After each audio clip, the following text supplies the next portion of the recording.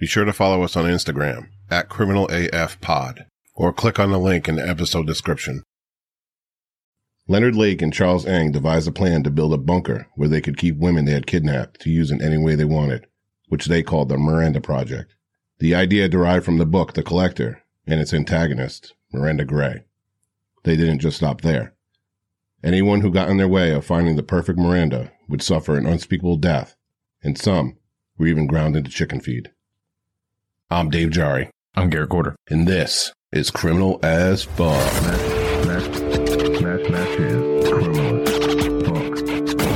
What's good, everybody, and welcome back to another episode of Criminal AF. You already know I'm Dave Jari, and with me, as always, is my co-host Garrett Corder. How we doing? So I just want to make a correction from last episode.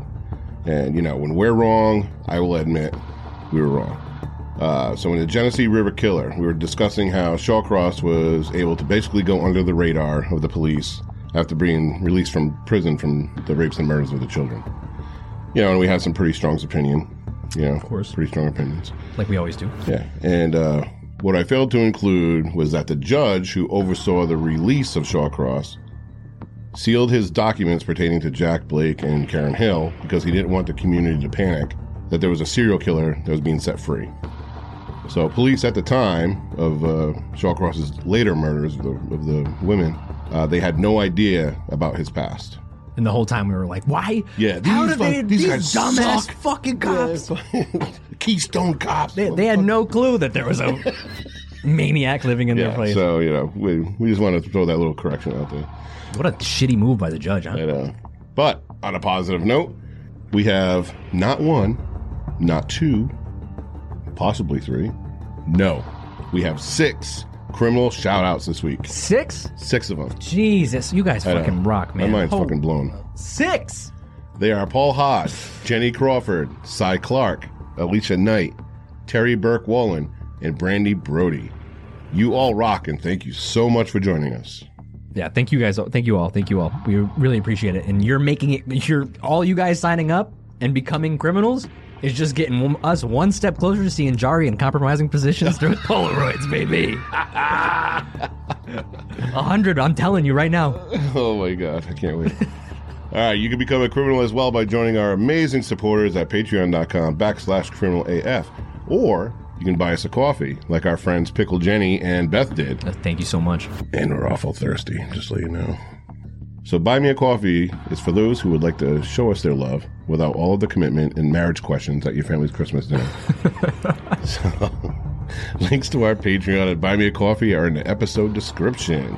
There you go. And speaking of Christmas, Merry fucking Christmas, dude. Merry fucking Christmas. I know. Yeah, make sure you guys, we got our Criminal AF debauchery sweatshirts on. Welcome to the debauchery. Welcome to the debauchery. There will be vulgar. So, how, you ready? You ready for Christmas? Let's do it. We're like, what, 3 days away?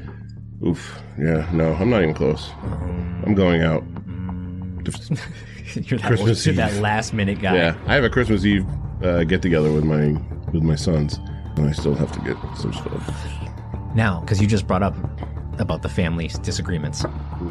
Worst Christmas story that you've ever had during a family get-together? Like, the worst thing that happened? Any good juiciness? People fighting? No fights, no... I don't remember the worst, but I remember the best. What was the best? The best was... I love dysfunctional family stories. They're so good. They're so good. No, wait, I'm sorry. This wasn't Christmas. This was Thanksgiving. Does it count? Yeah, sure. So it was after Thanksgiving dinner. We're at my grandmother's house, and we had to get all of our Christmas stuff out of the attic. And I was the one that was assigned to hold the ladder. So my dad went up first. He was up in the attic. My uncle was at the top of the ladder passing stuff down to me, which I was right there. Now, my face was in the general vicinity of my uncle's ass, standing there. And my uncle just went, like right in my fucking face, right? And all of a sudden, out of the corner, like around the way, you hear my mom, David! Like, she started freaking the fuck out on me because she thought you ripped ass. And my father and my uncle were like up there, like busting their, just crying, laughing. Yeah, you would think they would save me, protect, no, it wasn't him. Nope, they were just like laughing. They threw your ass right under the bus. That's great. So I'm getting berated by my mother for farting at Thanksgiving. So For me, God, I would have to say the day my cousin punched my dad in the face. what? Yeah. Everybody was, all right, it was Christmas Eve, a long time ago. I was young. I was probably like 12, 13 or whatever. And my dad, so we were in Florida because I have a lot of family in Florida. We were visiting them. And there was a huge get together for Christmas Eve. Yeah. And because I know this, we were in Florida because he was outside smoking a cigarette. And he doesn't even smoke. Never has smoked his whole life, but he was so fucked up off of your dad? That he's sitting there. And him and my cousin, who was a female, were beefing the whole day. Like just little shit. And they all, as the night went on, they were getting more and more tipsy.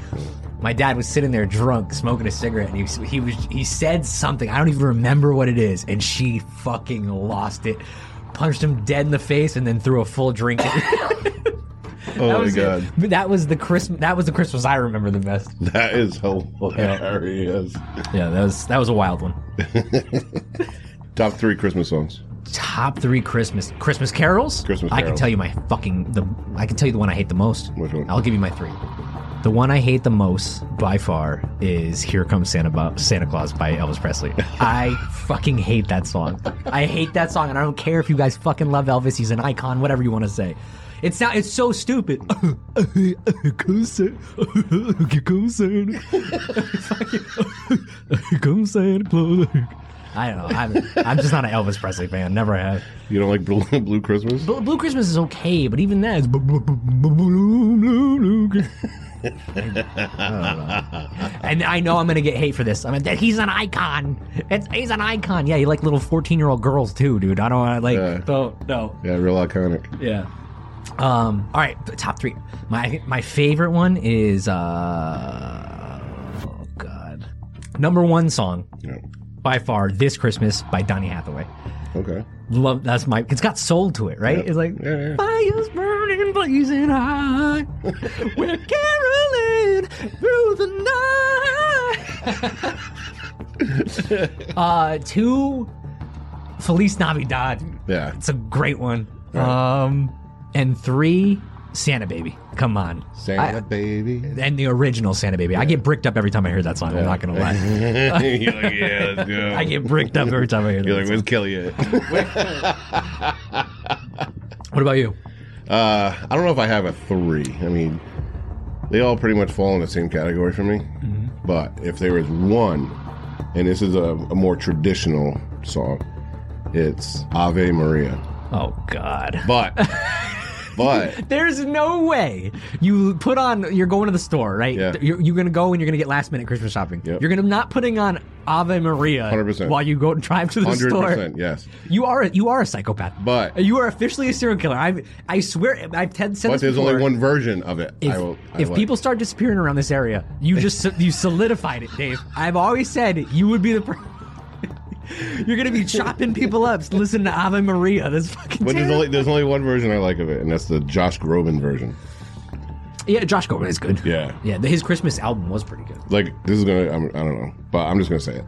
That version of Ave Maria, I cry every single time I hear it. Oh God, no. I do. It's so like powerful. It's like it like digs right into your heart. And it's actually going to be played at my funeral. No, it's a good song. It's a good song. It is a good song. All right, so 1, Ave Maria. Yeah. Number 2, We Three Kings. Sing it. We Three Kings. I don't even know the words. The Drummer Boy? No, not the Drummer Boy. We Three Kings of baby. That one? I think I mixed 3 songs together. Yeah, you did. You just did. All right, We the Kings. All right, number 3. Last one. The Hanukkah song from Adam Sandler? Oh, yes. Come on. I didn't even think about that. I was going like in my head. I was going traditional. Yeah. That's amazing. Yeah. The Hanukkah song's great. I just watched 8 Crazy Nights. Oh, did you? Yeah. With the kids for the first time. They loved it. Also, guys, leave us a comment. Post on the Patreon board to our Patreons. Tell us your favorite top 3 Christmas movies, top 3 Christmas songs. We want to hear from you. Or ones that you hate. Yeah, give us a real hit. And give us, you know what? Yeah, give spill us some tea. Let's hear about it. I want to hear an embarrassing family Christmas story from you guys too. Please, because I fucking love them. I love them.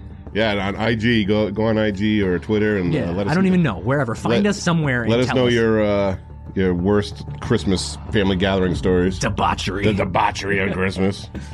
So, All right, for those who are joining us for the first time, you just heard all about our Christmases.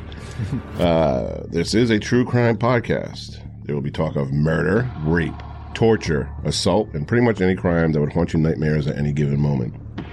There will be detailed descriptions of said events, and there will be some vulgar language. Like pussy.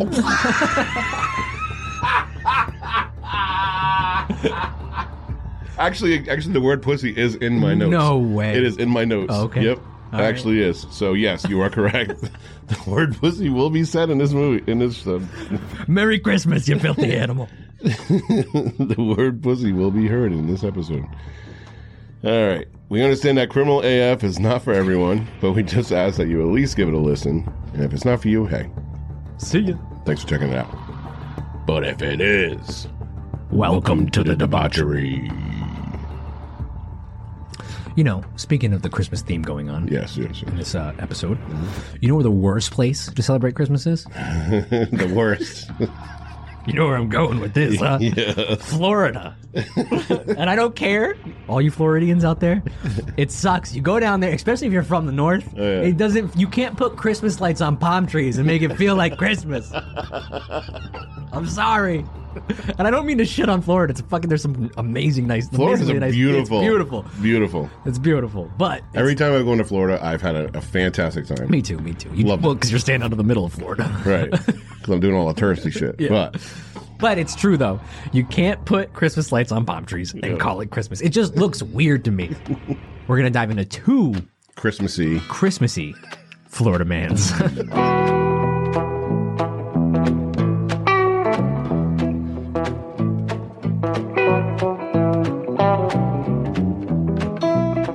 All right. I'll kick off this Florida Man special when a man was arrested for having public sex with a dog, damaging a church nativity scene. Jesus wouldn't like that very much, I'm gonna tell you. A Florida man was arrested after he had sex with a dog in front of families, wrecked a nativity scene at a nearby church, and attempted to steal a vehicle. Jesus Christ, dude. You just committed like 19 sins right there. He's definitely going to hell. Chad Mason, 36, was arrested Sunday on several charges, included sexual activity with an animal, exposing sexual organs, and criminal mischief to a place of worship. What is wrong with you? Like, I think the best part about this is the nativity scene. Yeah. That's hilarious. Merry Christmas. It's like that's the equivalent of Shitter's Full, but like, but twisted. Hey, bud, what are you doing? Oh man, that's disgusting. The sad thing, he was playing one of the three wise men. No, I'm just kidding. He wasn't. He thought it was a goat. Yes. Oh, it makes total sense now. They shouldn't punish this man. He was looking for the mirror. All right. Mason knew the owner of the Golden Doodle dog. It was a golden doodle, man. It was taking it out for a walk in an apartment complex on the 2600 block of McMullen Booth Road around 4:30 p.m. on Sunday. He then began having sex with the dog in front of multiple adults and a child who was under the age of 16. Oh. One of the adult witnesses confronted Mason, who then fled the scene to Northwood Presbyterian Church. He entered the church and proceeded to knock over a nativity scene that was on display. He broke several potted plants and threw children's toys from the playground area. Oh, jeez. Take that! Oh, just fucking going through creating fucking. He was dipping stuff down so he could try to get away. That's what he was doing. He was running. Mason's actions resulted in an estimated $400 in damage to the church, according to officials. Well, at least he didn't do too much damage. Oh yeah, I mean $400. Take that right out of freaking. I don't even think he committed a felony at that point, right? Isn't it 500 plus? Yeah. He just squeaked through. Yeah. He then left the church and went to an adjacent neighborhood where he destroyed a mailbox, which is federal. Oh, he's done. And attempted to steal a car. Officers were then able to take him into custody and book him into the Pinellas County Jail. Mason has since been released on bond, and he will appear in court later this month. Oh, Merry Christmas. Yeah, Merry Christmas, puppy. Come here. Don't do it. You're making it real. Don't do it. I wonder if there was like mistletoe hanging over him. Oh, no. Dang. Imagine that. I come over and I'm like, hey, Garrett, you want me to take your dog for a walk? No, you fucking weirdo. All right, what do you got? All right. I have Florida man reportedly threw Christmas tree at wife because she asked him to help with dinner. Oh, man. Studies show that women shoulder the bulk of effort when it comes to the holidays. And for one woman this Christmas season turned into a spectacle simply because she dared ask her husband for help. The nerve. Richard Daniel Atkinson, 52, reportedly threw a Christmas tree at his long-suffering wife after she asked for help with the cooking. Atkinson has since been arrested on felony charges, including violation of injunction, false imprisonment, and domestic battery. Here's what happened. Atkinson's wife was reportedly making dinner in their home in Fruitland, Florida. Oh, what a great name for a city, huh? When she asked her husband for help, which made him angry. The wife also accidentally got him wet after dropping a spoon in the sink, making him even more angrier. At this point, the man said he was going to pack up and leave the house. Jesus. Instead of leaving, the man decided he was going to stay, and his wife should be the one to leave. According to reports, when she attempted to leave the house, he prevented her using physical force. The shaken woman went back in, sat down with a friend who was visiting. Oh my God, he did. This happened in front of a friend? Jesus Christ, could you imagine that one? Like, Yeah. Awkward. I gotta get the fuck out of here. Went back. The shaken woman went back and sat down with the friend who was visiting, and Atkinson picked up the Christmas tree, breaking it in the process, and launched it towards the kitchen. Jesus Christ. Atkinson reportedly threw part of the tree at his wife, striking her. When she tried to escape and hide from him in the bedroom, he followed and tried to get in. He was still shouting at her when the police arrived, according to the report obtained by Daily Mail. For asking to help with dinner. He's the type of guy that, you know, like, is like he's on like one of those old 1970s recliners. Yeah. And he's Yeah. like, Charlene! Yeah. Charlene! Give me another one of them beers. That garlic better be sliced thin or I'm gonna stick it to you. So you know this is like a daily thing. Like, Yeah, she's definitely a battered woman, for sure. ugh. For sure. And, you know, Oh, yeah, it's Merry Christmas to everybody out there. yeah, Merry Christmas. What a great, Yes. happy holidays. Hopefully, you know, she gets out of the situation. Jesus. She moves on, contacts like a victim's advocate, and you know, we don't condone any domestic violence in this. Fuck no. I would have shoved the tree up the dude's ass. I know. Fuck you. Yeah, I bet you the friend was a female because if the right guy was there, that guy wouldn't have been Nope. doing too hot. Nope. Because people like that, as soon as there's another alpha dog around, they're like, making noises like that dog did. Oh, come on. All right, get to the story, since you're... All right. So we're going to take a trip back in time to California in the year 1985. No Saturday. Oh, yeah, that's all you got? All right, Yeah. keep going. I was setting the ambiance. Yeah, okay. Now, 1985 was the same year that the RMS Titanic was found in the icy depths of the Atlantic Ocean, as well as the door that Rose selfishly hogged all to herself. Hey, Rose, guess what? Good, that was good. There was room for Jack, damn it. There was. Yeah, There was. selfish. So anyway, let's get settled into the trusty studio chloroform time machine. Punch in our coordinates, California, 1985, and off we go. And did you know that the day in Ferris Bueller's Day Off was actually June 5th, 1985? Yes. I love that movie. And now you know. Love that movie. All right, so Microsoft Windows 1.0 debuted in 1985, and the very first game on the system was called Reversi, which was an Othello-type game that wasn't very popular with the users at the time because it was virtually impossible to beat.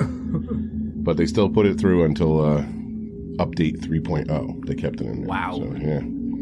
Queen's iconic performance occurred during Live Aid at Wembley Stadium, later voted the greatest live performance in the history of rock. I would say that 100%. Yeah. Live Aid was amazing. Amazing. I still watch that on YouTube sometimes. Yeah. Like even now. The bloodline of Abraham Lincoln ended in December of 1985 when the last undisputed descendant, Robert Todd Lincoln Beckwith, died without having children. Interesting. So no more relatives. No more relatives. He of couldn't. Lincoln. He couldn't keep the bloodline going, dude. You gotta. At least you gotta put one try. kid out. You gotta try. Yeah, I don't know. So New Coke replaced the original formula, and it was a disaster. After 3 months, Coca-Cola brought back the original formula and renamed it Coke Classic, although New Coke still remained on the market until 1992. Wow, didn't know that. I do remember New Coke, and it was fucking disgusting. Really? It was awful. I wonder what they did. I don't know. The 80s were weird because they got away with a lot of putting weird stuff in food and Yeah. like. Well, I know, like even the original or the classic Coke that they call now, because the original Coke had actual sugar, Yeah. like real sugar. And then Cane sugar or whatever. Yeah, and then they came out with the new Coke, and I don't know what the fuck they did with it, but it was disgusting. This is going to blow your mind. Dentists still use uranium in dental porcelains because it helped give the teeth a natural color. That makes sense. Uranium. I don't want to... Do we create a nuclear weapon, or we do fill we teeth fill the cavities. teeth cavities? I'm pretty sure, though, uranium is not radioactive until a certain point. You have to do something to it. So I think I'm sure it sounds crazy, but I think there's some science behind that. Okay, all right, I'll take your word for it. I know. Don't quote me because I'll get called out for it. But I'm pretty sure you're safe. The mayors of Carthage and Rome met to formally end the Third Punic Wars 2,131 years after it started. Oh, remember we're still in that? Yeah. Oh, okay, yeah. Bring over the document. We'll sign it. Meeting in the town square. Here we go. Germany passed legislation in 1985 that made it illegal to deny the existence of the Holocaust. I love that. So good on Germany. I love that. Hey, it's really relevant to what's going on around nowadays. Yep. The plastic thingy that is placed in the middle of a pizza was invented in 1985 by Carmela Vital. Genius. Now, a book that many people would recognize was published in 1985 titled A Handmaid's Tale. Oh, good. Written by Margaret Atwood. An interesting situation came about in 1985. A man by the name of Roberto Hernandez was jailed for a robbery he didn't commit. Authorities confused him with another man because they shared the same name, same birthday, same weight, same height, same brown hair and eyes, and the same fucking tattoo on their left arm. No way. That's too... No. Yep. The coincidence is there. The only thing that was different was their social security number. And that was only one digit different. Wow. Yes. That's a 1 in a million. I wonder if they were lost at chance. birth. That's a 1 in a million chance right there. Yeah. That's crazy. Yeah, that's what happened. In music, popular songs of 1985 were Don't You Forget About Me by Simple Minds. Studio by Phil Collins. Forget about me. I Want to Know What Love Is by Foreigner. I want to know what love is. Yeah, I'm not singing that high. Oh. You can though. I want you to show me. Say You, Say Me by Lionel Richie. I don't even know. I never heard that song. Say You. Oh, and I'm not doing it. No. Oh, you almost did it. I almost got you to without even realizing it. I'm not doing it. All right, go ahead. Keep going. And The Timeless, Take On Me by Aha. Take on me. Take on me. Take on... I'm sorry. I'm done. Let's keep going. Which is actually now a TikTok trend. Yeah. It's funny how they're bringing it up. They're like, oh, I heard that song on TikTok. Oh, come on, dude. It's funny. There was a Post Malone song which came out. You know, a lot of kids nowadays, you know, millennials, Gen Zs, whatever they are. You know, they follow Post Malone, and it was had a guest performance on the song by Ozzy Osbourne. Yeah. And the people on like TikTok and Twitter and like all the young kids were like, oh, he's going to make that Ozzy Osbourne famous just by being on this song. And yeah, I remember. Bro. I remember. Ozzy's been around for decades. Yep. Anyways, the song We Built This City by Starship was voted the worst song of 1985. We built this city. I don't like that song. Yeah. I mean, it's if it's on, it's on. Yeah. But it's not the best song ever. That's actually that's a valid vote. Yeah. In movies, Back to the Future, Rambo 2, Rocky 4, oh, so good. The Color Purple, The Goonies, and Spies Like Us all appeared in theaters. Damn, there were some good movies that year. Yeah, yep. Average price for a new house in 1985 was $89,330. New house, brand new. Yeah, that's crazy. Average income was $22,100 a year. Gas was $1.09 per gallon, and a new car, fresh off the lot, cost $9,000. The population of California in 1985 was 26,365,000, with cases of violent crime at 210,000, of which there were 11,421 rapes, 86,000 robberies, 101,000 aggravated assaults, and 2,770 murders, including some of the ones we will discuss today. Leonard Lake and Charles Ng committed 11 to 13 murders in a 2-year span, possibly up to 25, in an attempt to find a sex slave they could completely control. Nobody was safe from these two, including the baby of one of their victims, who Ng was reported to have placed in the oven and cooked the child while still alive.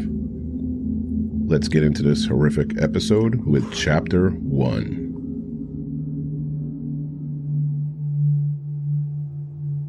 Number 1. I must always be ready to serve my master. I must be clean, brushed, and made up with my cell needs. Number 2. I must never speak unless spoken to. Unless in bed, I must never look my master in the eye, but must keep my eyes downcast. Number 3. I must never show my disrespect, either verbally or silent. I must never cross my arms or legs in front of my body or clench my fists, and unless eating, I must always keep my lips parted. Number 4. I must be obedient completely in all things. I must obey immediately and without question or comment. Number 5. I must always be quiet when locked in my cell. And number 6. I must remember and obey any additional rules told to me. I must understand any disobedience, any pain, trouble, or annoyance caused by me to my master will be grounds for punishment. The Collector, a book written in 1963 by John Fowles, is about a young man named Frederick Clegg, who works as a clerk in a city hall and is obsessed with collecting butterflies. He is socially inept, so making new friends or finding a love interest is next to impossible. That is, until he crosses paths with an art student named Miranda Gray. He admires her from a distance, however, as his introversion prevents him from sparking up any form of intelligible conversation. Frederick eventually comes into a substantial amount of money, quits his job as a clerk, and purchases an isolated home in the countryside. Lonely and consumed with his obsession for Miranda, Frederick decides that in order to bring her into his life, he will have to add her to his collection, with the hopes that she will fall in love with him over time. He goes through a series of preparations, and when the time is right, he kidnaps Miranda by drugging her with chloroform, and he locks her in the basement of his house. When she awakens, she obviously isn't too happy with her predicament. Frederick clearly did not anticipate this reaction and vows he will not rape her, but will show her every respect, shower her with gifts, and after a month, he will let her go. Under one condition: she cannot leave the basement. Miranda makes several attempts to escape, but Frederick is always there to stop her. She contemplates ways to kill him and even tries to seduce him into letting her go, to no avail. Miranda makes one final attempt at freedom, and after she is caught, she falls ill and dies. Frederick is devastated to the point he wants to end his life, but comes across a diary Miranda had written and reads countless entries of how she despises him and will never love him. Frederick comes to the realization that he is better off without Miranda and buries her in the backyard. But he still yearns for love. He decides he will kidnap another girl. The Collector has been referenced in many venues of entertainment. Stephen King refers to it in two of his books, The Dark Tower and Misery. The Fisher King, a two-part episode for the show Criminal Minds, bears resemblance to this book, and the song Prosthetics by the band Slipknot can be construed as a first-person account by Frederick himself. Of course, this is just fantasy. For the vast majority of us, the line between reality and fantasy is well defined. For the rest, their lives are clouded by it. One person in particular used the Collector as a blueprint, and with the help of his ex-wife and a subservient friend, he was able to join his fantasy with reality, which he dubbed the Miranda Project. Unlike the book, though, his Mirandas would not be showered with gifts and love, but torture, rape, and murder.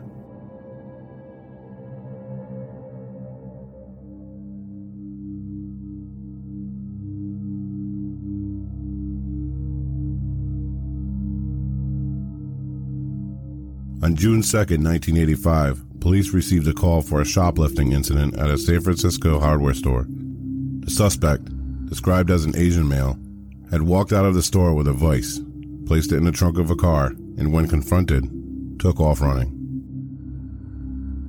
When police arrived and were speaking to the store manager, another man approached them and tried explaining that it was all a misunderstanding. The Asian man assumed that he was going to pay for the vice.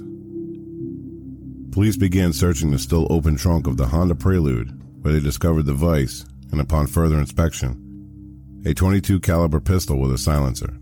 Now, the attention was on him. He provided his license, identifying himself as Robert Stapley, 26, from San Francisco. The problem was, the police were looking at a balding, portly, older man well into his 30s. Searching for other viable identification, they found a credit card belonging to a man named Randy Johnson. Police also ran the plate on the Prelude. It was registered to a man named Lonnie Bond, and the information showed the plates were for a Buick, not a Honda. The man was taken into custody for further questioning, as things weren't adding up for the police. Now they had to figure out who the car belonged to. They ran the vehicle identification number through the Department of Motor Vehicle, and it was discovered that the Prelude belonged to a man named Paul Costner. Police now had a mystery man with a stolen license, stolen credit card, stolen plates, and a stolen car, along with a pistol with an attached silencer. Police began to question the man, and he denied any wrongdoing. Finally, he agreed to write a statement, but first he wanted a glass of water. An officer returned with the water and left the room as detectives were trying to track the whereabouts of Stapley, Johnson, Bond, and Costner. Shortly after, the man was found convulsing on the floor. He was transferred to the hospital and died 4 days later. Fingerprints discovered that his real name was Leonard Lake, and his Asian accomplice, who would flee for Canada and would eventually be involved in the longest and most expensive criminal trial ever in the state of California, was named Charles Ng. So we meet the two men later to be known as Leonard Lake and Charles Ng, who we can say is subservient to Lake, but has psychotic tendencies in his own right. At the time, he arguably became Lake's perfect partner for the Miranda Project to be successful, but we see it was his carelessness that thankfully led to their end. Lake was obsessed with creating the perfect woman who was 100% compliant.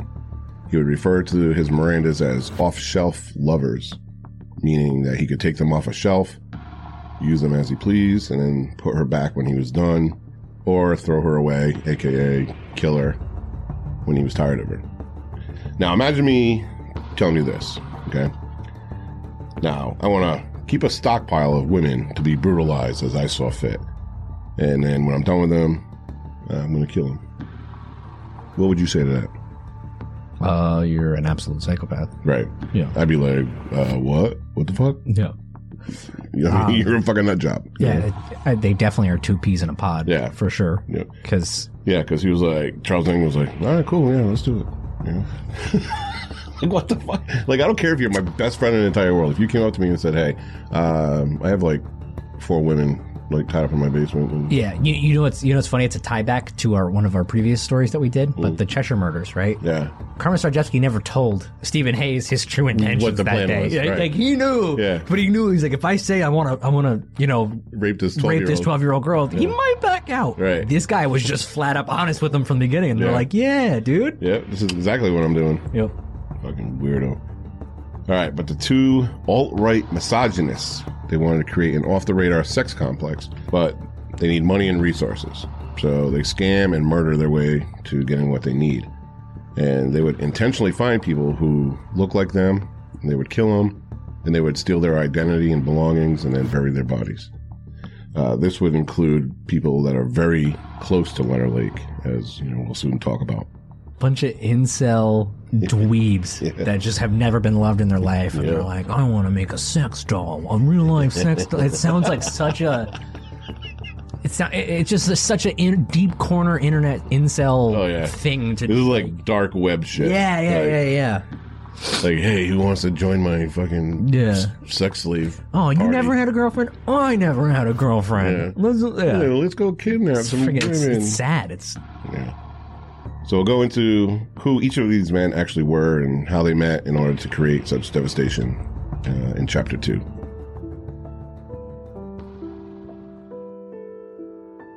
Leonard Lake was born in San Francisco, California in October of 1945.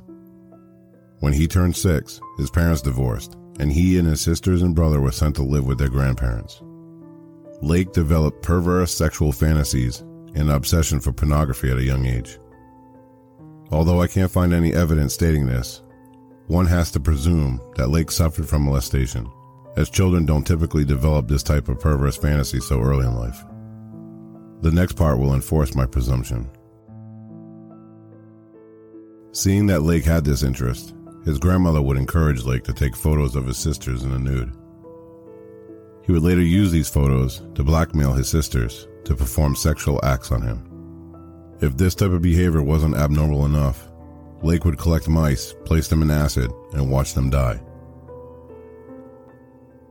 When he graduated high school in 1966, Lake joined the Marines and would serve 2 tours in Vietnam as a non-combat radio operator and would be diagnosed with schizoid personality disorder after having a delusional breakdown in Da Nang.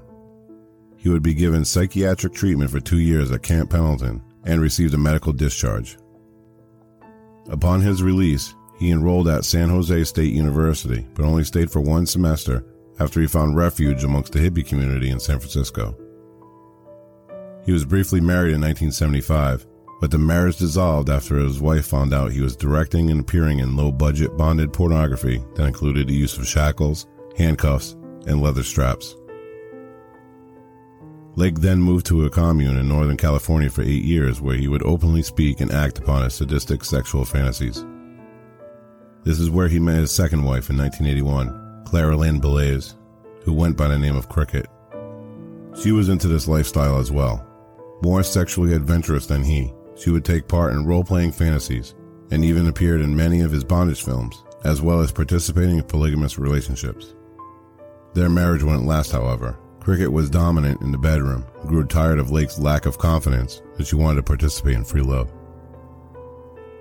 Though they divorced, they would remain very close, as you will hear later on.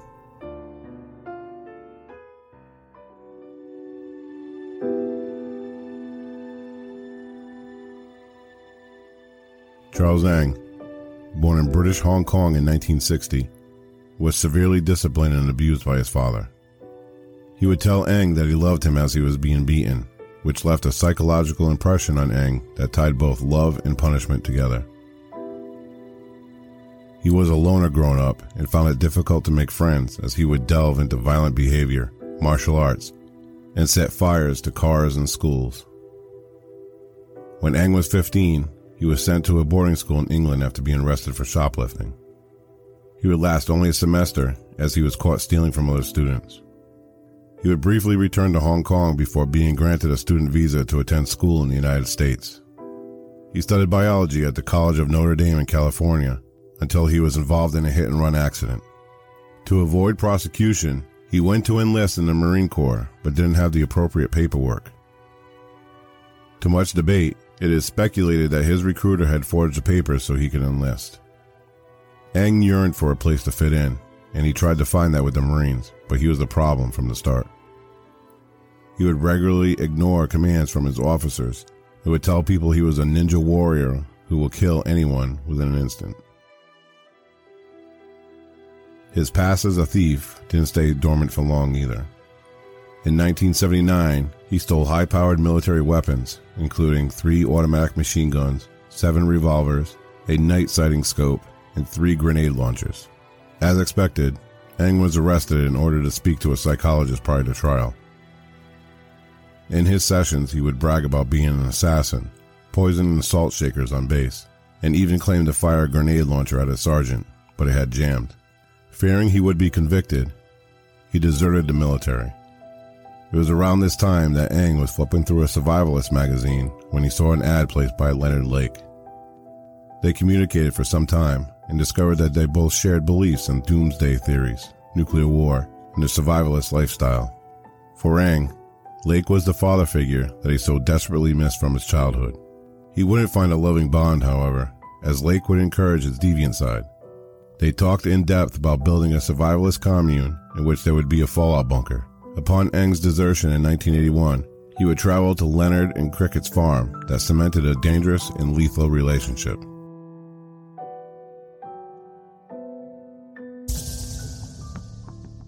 You wouldn't by any means call Charles Ng a good person, but as bad as he was, Leonard Lake was doubly perverse. Yeah. So, as we talked about, Lake was encouraged to photograph and have sexual relations with his sisters. And when they became older and knew that what was happening was obviously wrong, he would remind the girls of the pornographic photographs that he had to coerce them into having sex with him, continue to have sex with him. He would continue this obsession with hardcore porn and bondage into his married life, as his first wife left him because of this.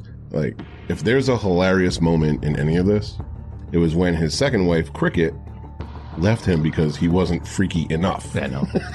Dude, that tells you Cricket was probably wild. Yeah. Like, she was she thought he was a dud in the bedroom. You know what I mean? Like, yeah, after...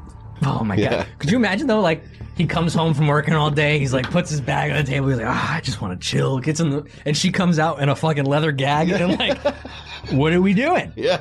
What's wrong? He's like, oh, God. Again? Yeah.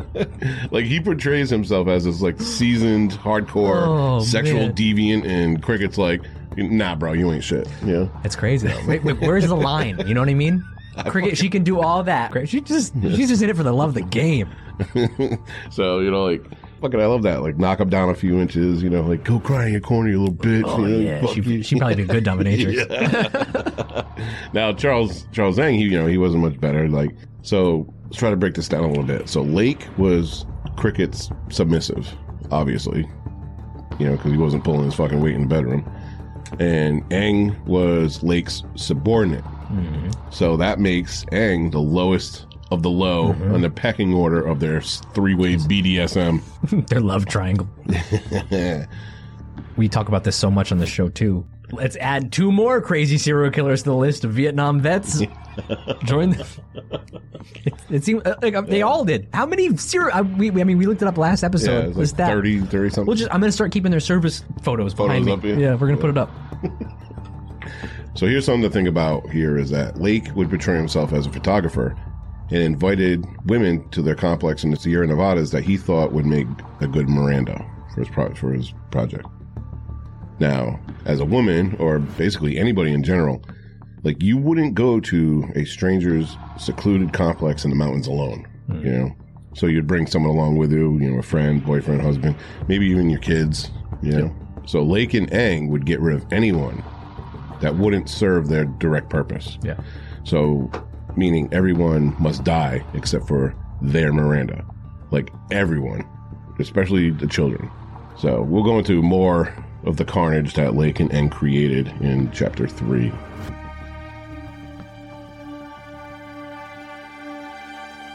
Aside from pornography, Lake and Ng had a hobby of collecting fully automatic weapons, and they didn't care how they got a hold of them.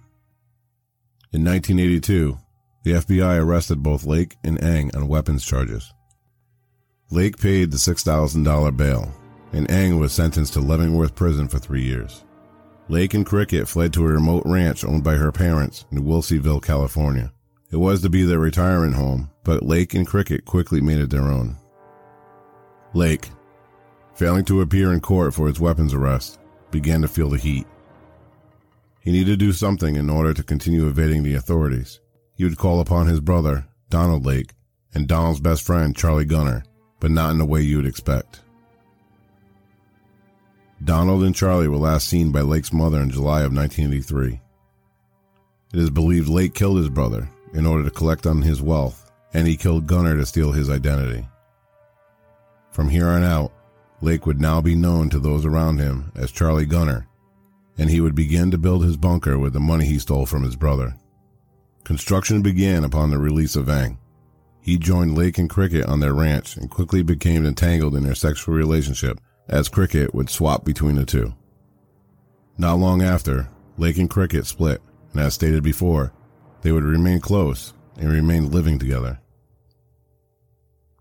The bunker, originally planned as a fallout shelter, soon became known as the dungeon, as Lake would dive deeper into brutal sexual fantasy as he recalled the book he had read years before, The Collector.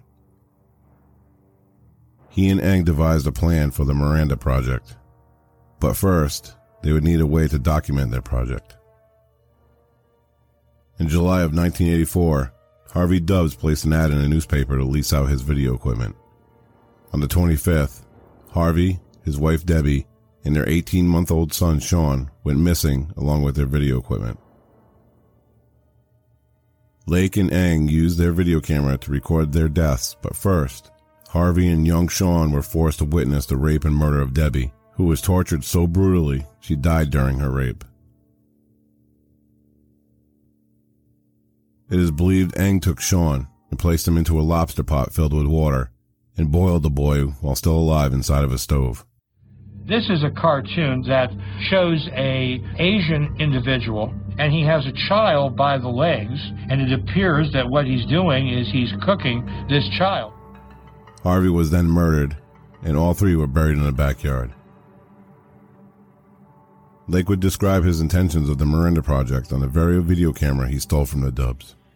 Good evening. It's a Sunday in October, very close to my 38th birthday. And I'm starting this tape without script or without any real organization of what I want to say. But I do feel a need to explain. What I want is an off-the-shelf sex partner. I want to be able to use a woman whenever and however I want.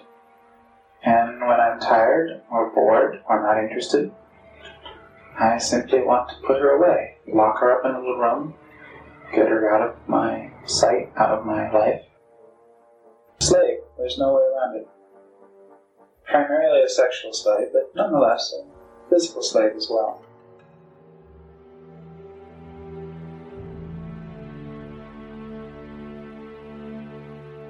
Kathleen Allen was an 18-year-old high school student who was working part-time in a supermarket. How she came to cross paths with Lake and Eng was through her boyfriend, Mike Carroll. Carroll and Eng were in Leavenworth together, and since his release, he conspired with Lake and Eng on several shady deals. Carroll was also into torture, sadistic sexual fantasies, and he found pleasure in watching people die. It is believed that he was present during the Dubbs family murder, although he didn't participate. He just watched. Kathleen was lured to the ranch after receiving a phone call that Mike had been shot and needed help. Mike was already dead, though, by the hands of Lake and Eng. She would soon find herself in front of the camera. We'll be as nice as we can to you within the limits of keeping you prisoner. If you don't go along with this, we'll probably take you into the bed, tie you down, rape you, shoot you, and bury you. Sorry, time's up. Make your choice. Tell me when you're here. While you're here, we'll keep you busy. You'll wash for us, you'll clean for us, cook for us, you'll cook for us. That's your choice in a nutshell. It's not much of a choice. Unless you've got dead fish. Lake would tell her that he would put a bullet through her head, just like Mike, if she didn't willingly participate in an orgy. Eventually, Lake grew tired of Kathleen, and rather than put her away, they killed her. Meanwhile, Lake's neighbors were growing weary on him, especially Brenda O'Connor and her husband Lonnie. Brenda had a feeling some strange happenings were occurring and expressed her concern to Lonnie that she believed she saw Lake dragging a body across the property. She also complained that Lake and Eng would follow her, which made her extremely uncomfortable. Lonnie asked his friend, Robin Stapley, to come stay with them for a while for added protection. It all came to a head one day in May of 1985, when Lake was caught staring at Brenda and Lonnie and Robin confronted him. A huge blowout ensued, but Robin pulled Lonnie away before it escalated further. That night was the last time anyone saw Robin, Brenda, Lonnie, and their infant son Lonnie Jr. alive. As with the Dubbs family, Robin, Lonnie, and Lonnie Jr. were forced to watch the rape and torture of Brenda before being dragged to another room and eventually murdered. They led Brenda to believe that they were still alive. Why are you doing this? Because we hate you. Your baby is going to be taken away. Excuse me. You ain't going to be taken away. There's a family down in Fresno that doesn't have a baby. You're not taking my baby. The baby's dead, right? I mean, they got one now. That's my baby. Brenda, her baby is sound asleep, like a rock. You don't like it, but I'd like me to put it in writing? After being raped repeatedly for a number of days, Brenda suffered the same fate as Kathleen.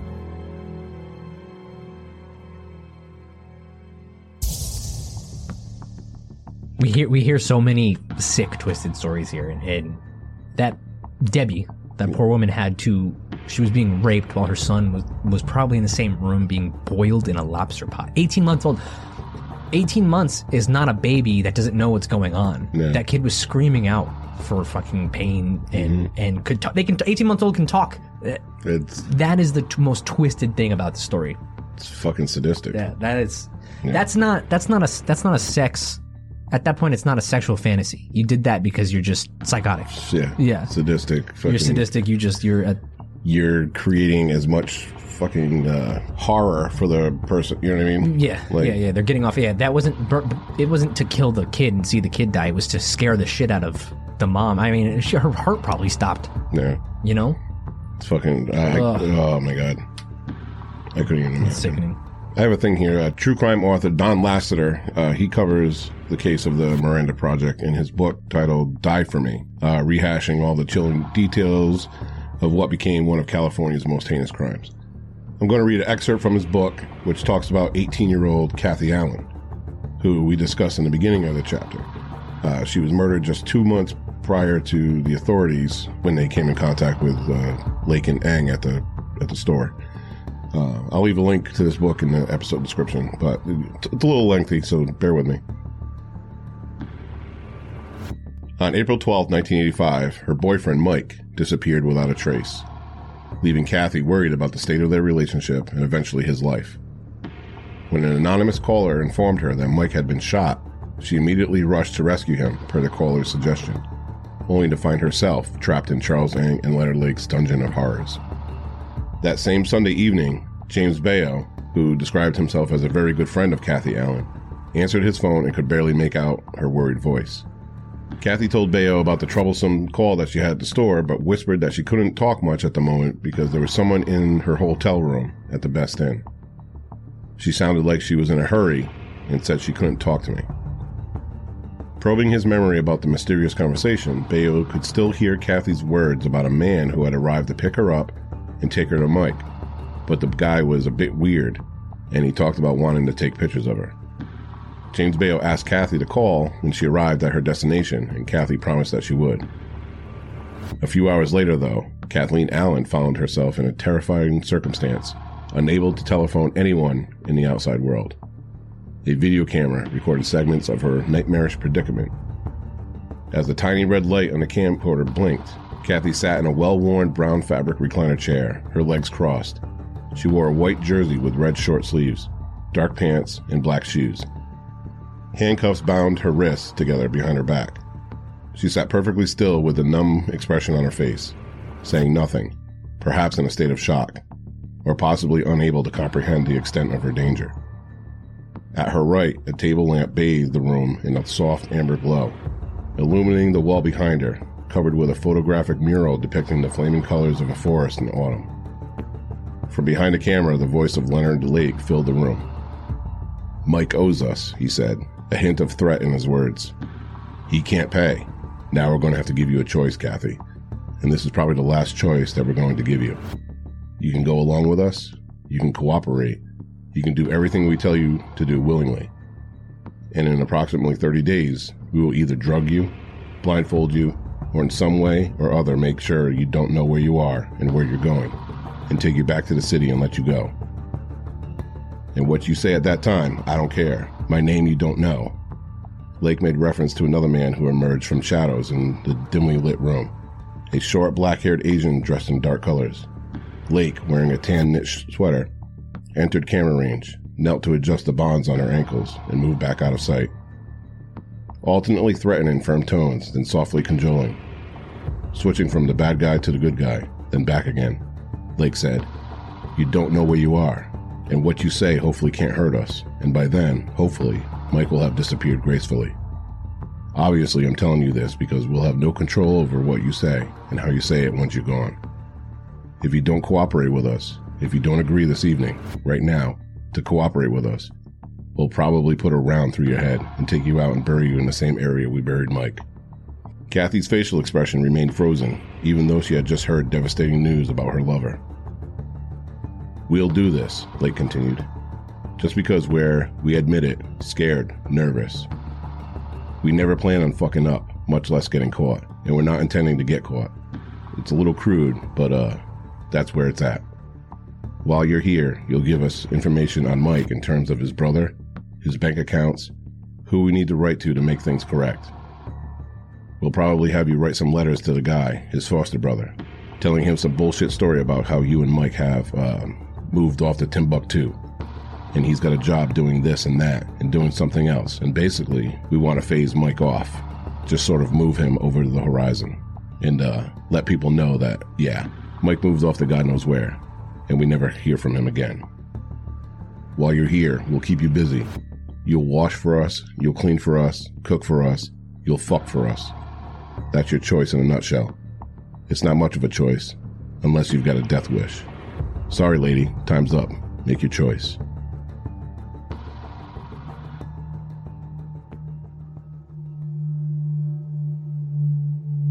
This all brings us to that day on June 2nd, when everything fell apart for Lake and Ang at the hardware store. As you recall, Ang fled the scene, and Lake was found convulsing on the floor. As he promised in one of his videos, Lake would never be taken alive. He had a cyanide pill sewn into the sleeve of his shirt. When the officer brought him the glass of water and left the room, Lake swallowed the cyanide. Through their subsequent investigation, police learned of the real horror that had been created by the hands of Lake and Ang. 39-year-old Paul Costner was last seen going on a test ride in his Honda Prelude with a large man fitting the description of Lake. 34-year-old Randy Johnson was last known to be visiting him in order to sell his van. Donald Giuletti, 38, a popular San Francisco disc jockey, answered an ad in a sex tabloid. His roommate positively identified Ang as the person Donald met that night.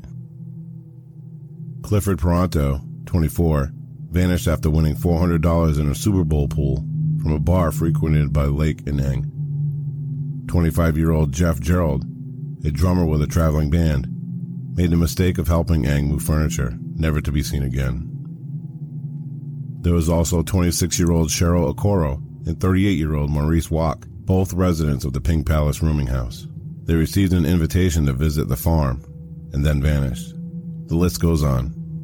After searching the property and viewing the videotapes, which included several males and females of all ages, bound and forced to watch orgies and rapes before being raped themselves, it is believed that the aftershock of Lake and Ang's rampage could possibly exceed 25 people, as more than 40 pounds of bone fragments were recovered from the property. Remember Cricket? Where was she when all this was happening? She was right there, a willing participant. The scary thing is that she worked at a school and was on one of Lake's videotapes describing how she fantasizes about 15-year-old girls and would like to see them raped. It is believed she lured girls from the school and neighborhood to their ranch for Lake and Ang to rape. Seized photos from the property show girls ranging in age from 12 to early 20s, naked, bound, and gagged. Young girls withering on the floor, humiliated in front of other male and female captives. This was believed to be the work of Cricket. However, the state of California knew they were going to be overwhelmed with this investigation, so they offered Cricket immunity for her cooperation. She never saw a day of prison. As for Ang, he ran off to Canada until once again he was arrested by authorities for shoplifting in 1985.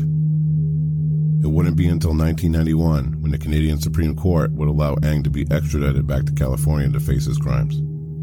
After years of legal haggling, his trial finally began in 1998, and in August of that year, he was found guilty for all but one of the 12 murders he was charged with. He is currently sitting on death row, but because the governor of California indefinitely placed a stay on execution for all death row inmates, Ang may never have his date with the needle. Oh, and that vice that Charles Ang tried to steal? he was taking that for a torture device.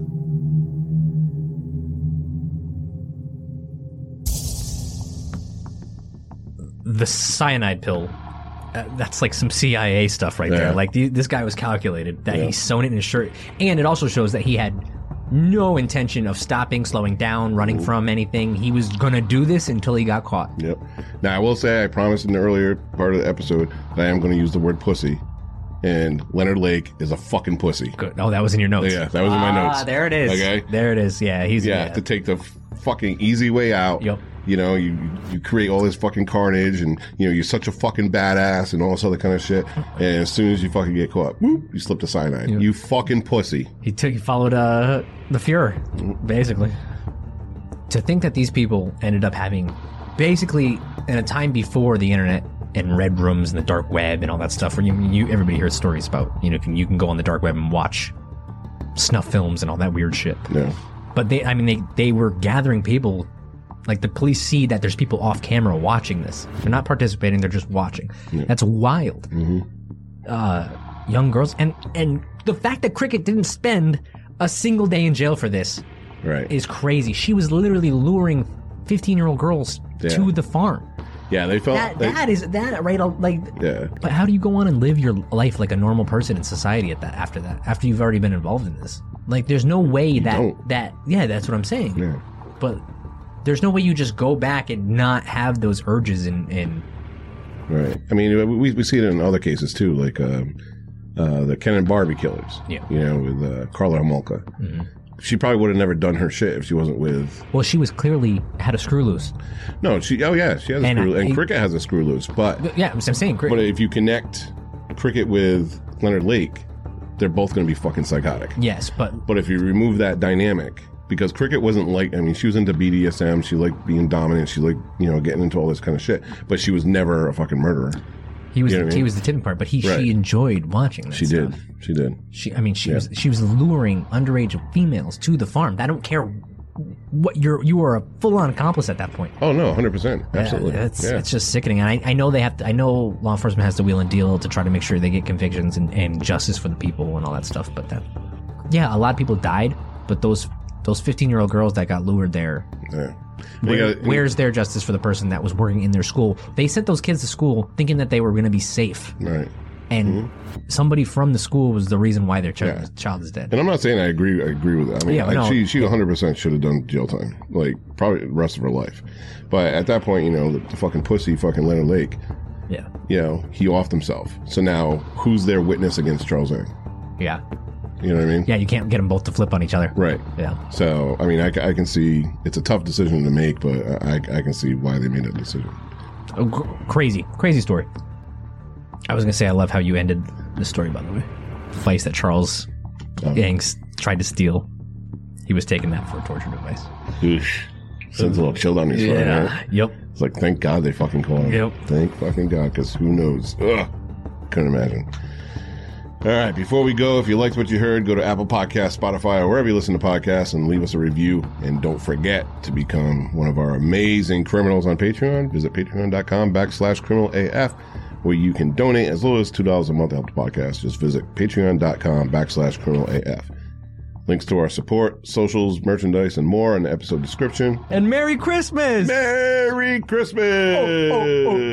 Who you calling a hoe? And signing off from Studio Chloroform. Keep your head on a swivel, and take care till next time. Now give me our theme music!